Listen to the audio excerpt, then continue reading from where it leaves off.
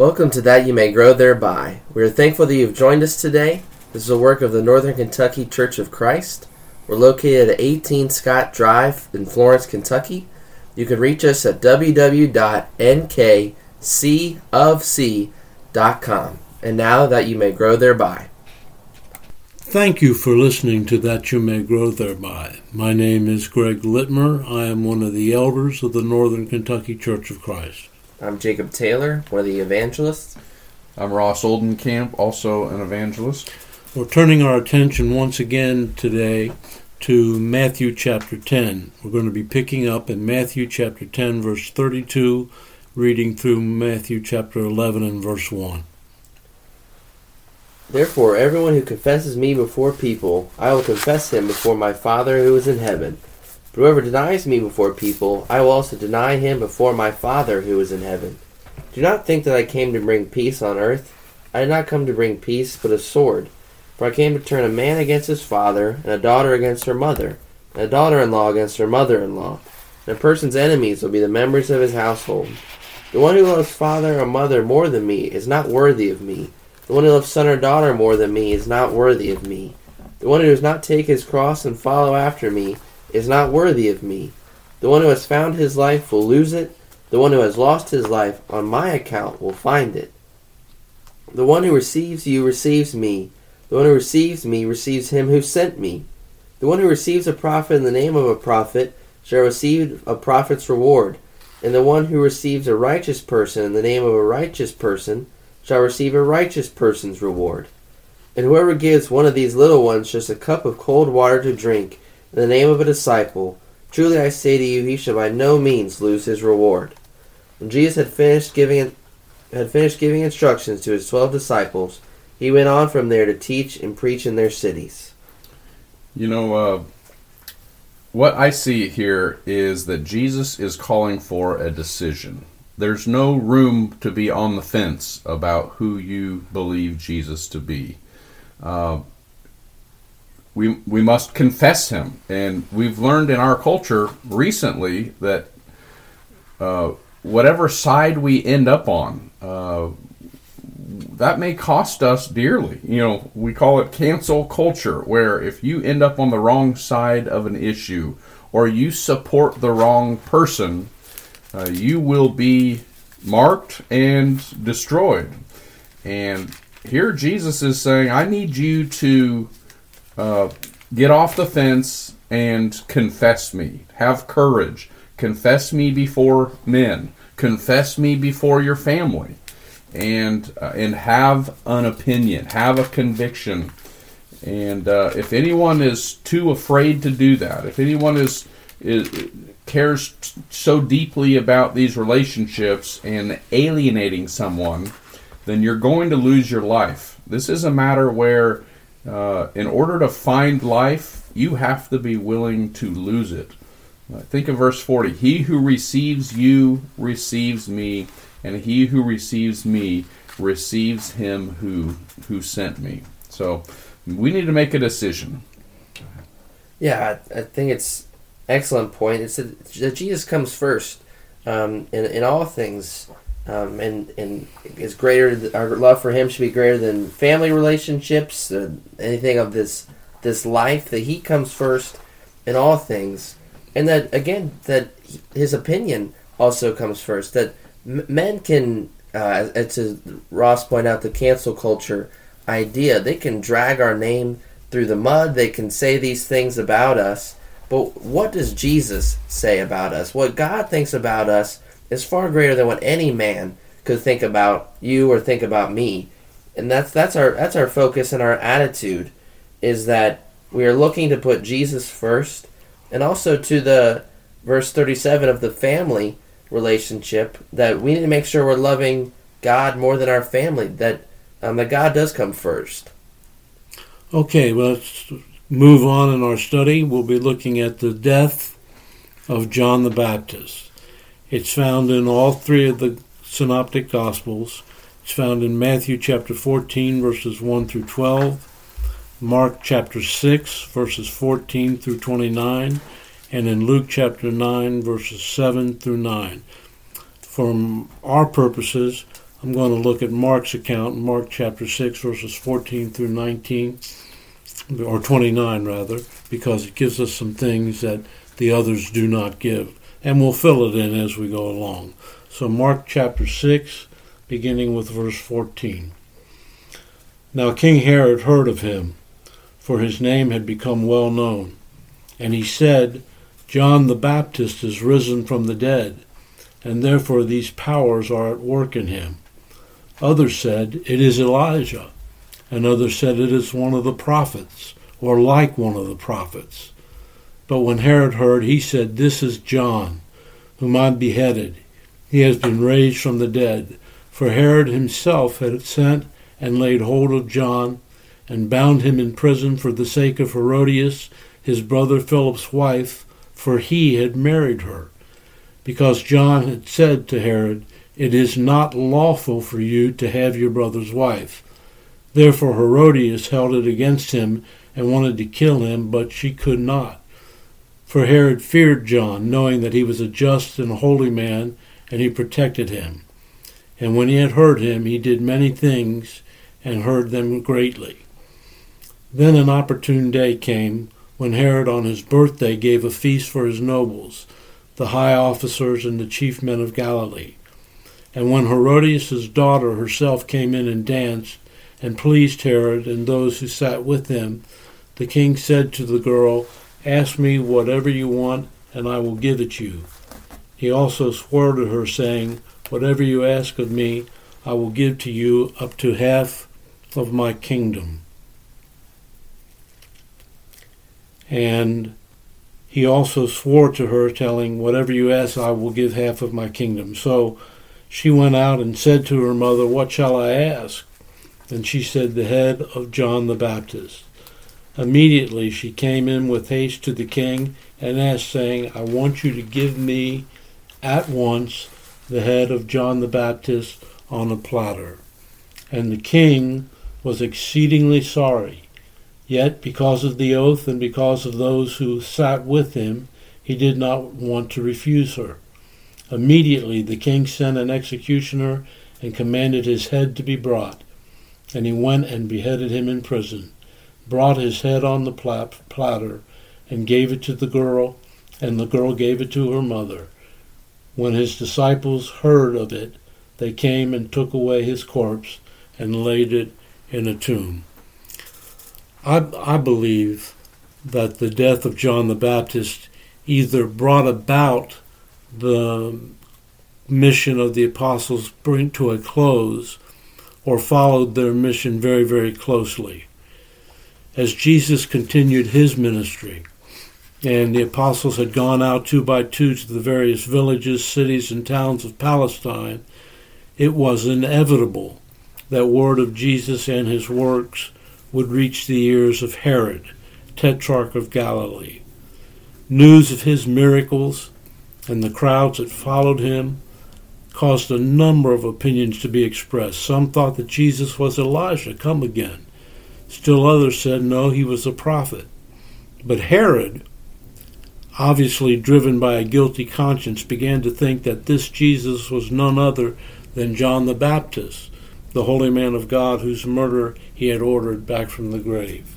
I love John the Baptist's attitude here, is that there's something that is wrong, that is sinful, that Herod is having the wife of his brother here, and is married to her, and it's wrong. And John doesn't shy away from it. I think sometimes we can see sin, and we like to almost dance around from the fact of it and sugarcoat it and say, well, and almost justify it in a way, because we don't want to hurt someone else's feelings.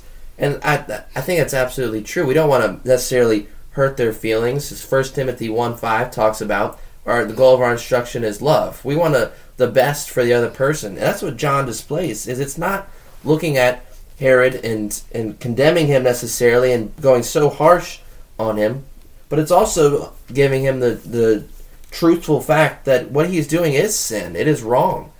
And not shying away from that either. I think there's a fine line on both areas, but I think John is a perfect example of standing for truth and just hits the nail right on the head. You know, we've already considered who Herod, Antipas, and Herodias were. Let's just give a little bit of further insight into the character of Herod. To do that, we need only to look at Tiberias, which was his capital city. It was located only a few miles south of Capernaum. When Herod built Tiberias, he was enamored by the beautiful scenery and the climate of the region around the Sea of Galilee. He chose the site of his city personally. The difficulty was that the site he chose was a graveyard. Jewish custom prohibited the disturbance of those graves, but Herod dug them up and built his city. Once it was built, he could not get people to live there because of what he had done. So Herod emptied the jails and the prisons of the land to get sufficient population for his new city. Roman writers tell us that Tiberias, after such a beginning, was the vilest of the vile in all of the Roman Empire. I think that helps us to understand a little bit more about the character of this man we're dealing with. Yeah, and after having just talked about the limited commission and the courage needed by the laborers in the vineyard, I think John is a great example of one. Although not a part of the original apostles, he was one who clearly had the courage needed to be a disciple. He didn't love his life more than Jesus, and his willingness to preach the truth and to convict of sin, even though we're dealing with a man like Herod, is a great credit and a tribute to him. It's clear that Herod did not want harm to befall John, but I think there's a great lesson here about the foolishness that is the lust of the flesh and drinking. You know, it removes inhibitions. Here's a man who does not want to hurt John. He feared John, and yet, because of a foolish oath or a rash vow in an offer, ask me whatever you want, I will give it to you.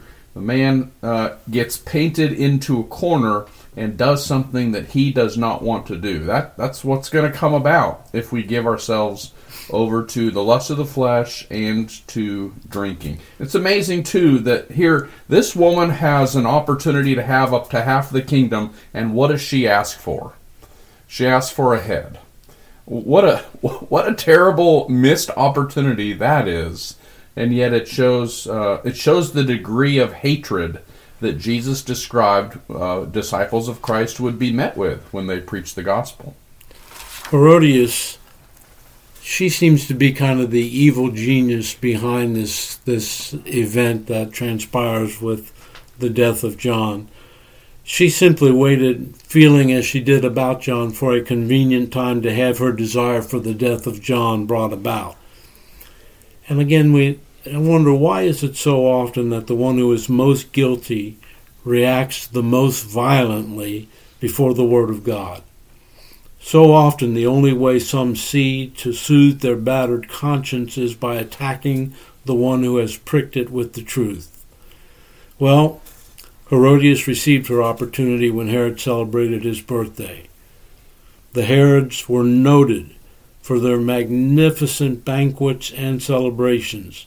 They aspired to greatness, and to the extent of their ability, they imitated the luxurious feasts of the Roman emperors themselves. This would have been just such a feast, with all of the notables of his region present. In such gatherings during the days of the Roman Empire, it was quite common for prostitutes to present exhibitions of indecent dancing for the titillation of the gathered men. It was not common for a woman of position or respectability to so debase herself. But Herodias used her own daughter, Salome, to gain her desired end. Having danced in such a way to please Herod and his gathered guests, the drunken, besotted king, as you had referenced him, Ross, told the debased girl in the presence of his guests, "Ask of me whatever you will, and I will give it to you. Whatsoever you ask of me, I will give it thee unto the half of my kingdom. Well, immediately the girl went to confer with her mother. This was Herodias' chance. Finally, she could get what she was waiting for. Having made the pledge in the presence of his guests, Herod's pride would not allow him to renege. He would not fail to fulfill his obligation. He felt obligated to pay. Anything she wanted, she could have up to half of his kingdom. But the one thing that her mother wanted was the head of John the Baptist. So that is what the young girl was instructed to ask for, and the manner in which she asked certainly seems to indicate that she shared the temperament and personality of her mother. The New American Standard renders her request in this manner: I want you to give me right away the head of John the Baptist on a platter. She made her request straightway with haste. Yeah, I imagine Herod, and especially the way that Mark tells us here of how it talks about the events of Herod thinking that John the Baptist had risen from the dead, and then tells us the story of John the Baptist being beheaded. Imagine his feeling here, as verse 16 will say, when Herod heard about it, he kept saying, John whom I have beheaded has risen. This over and over again comes to mind in the shock of this. And we, as we know, John the Baptist didn't rise from the dead, but it made me think of one who is going to be killed and is going to rise from the dead later on and appear to many. I think it's just something that came to mind for me is the reaction that Herod has to the possibility of John being risen from the dead. And that wasn't the case, but there was going to be one that was crucified in a very public fashion, and death could not hold him. That just stuck out to me. I'm appalled at Herodias' willingness to, as Greg pointed out, use her own daughter sexually to gratify others, and I guess I'm equally appalled at seeing the same thing today. I mean, haven't you seen fathers and mothers willing to allow their children, especially their little girls, to just dress atrociously, go out and dance, or maybe I'll put it this way, and cheer. And I remember going to elementary school talent shows and things of that nature, and just having to look away for fear of being arrested that I'm looking at this from a little child.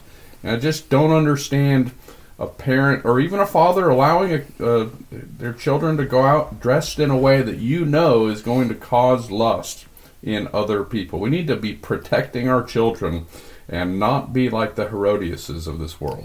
You know, one of the things that comes to my mind when we talk about what Herodias did as far as her daughter was concerned was the situation with Herod. Herod had obviously made a rash promise. If he had been a truly honorable man, he would have rejected the request of Salome as one that was totally outside of the spirit and even the letter of his offer when you think about it. He could have replied that if that was her request, then his oath was more honored by being broken than it was by being brought about to pass. That's an excellent point, Greg. I'm glad you said that. You know, when we foolishly vow something, the idea that God would expect us to uphold a sinful vow is just ridiculous to me. I mean, the same thing comes up when we talk about Jephthah. We won't get into him, but if that's what he was asking for concerning killing his daughter, God would not require that for the sake of the promise that was made with our lips. When King David made a vow to kill Nabal's household and all the men, Abigail comes along and says, don't do this. And David thanked her because she had protected him and kept him from sinning and coming to bloodshed. So, great point, Greg. This was a foolish vow, and he should have just fessed up to it and not doubled down on the sin. Yeah, we can pretty easily see that Herod, was not an honorable man because of his guest and just because of how he would be perceived in their eyes. He did not see how he could refuse the request. The executioner was sent. The forerunner of Jesus, the Messiah, was beheaded. And you think about it.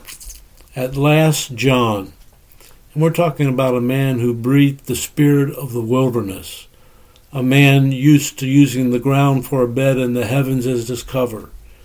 At least he was no longer held a prisoner in the dark recesses of Herod's summer palace. The disciples of John came and took the headless body and laid it in a tomb.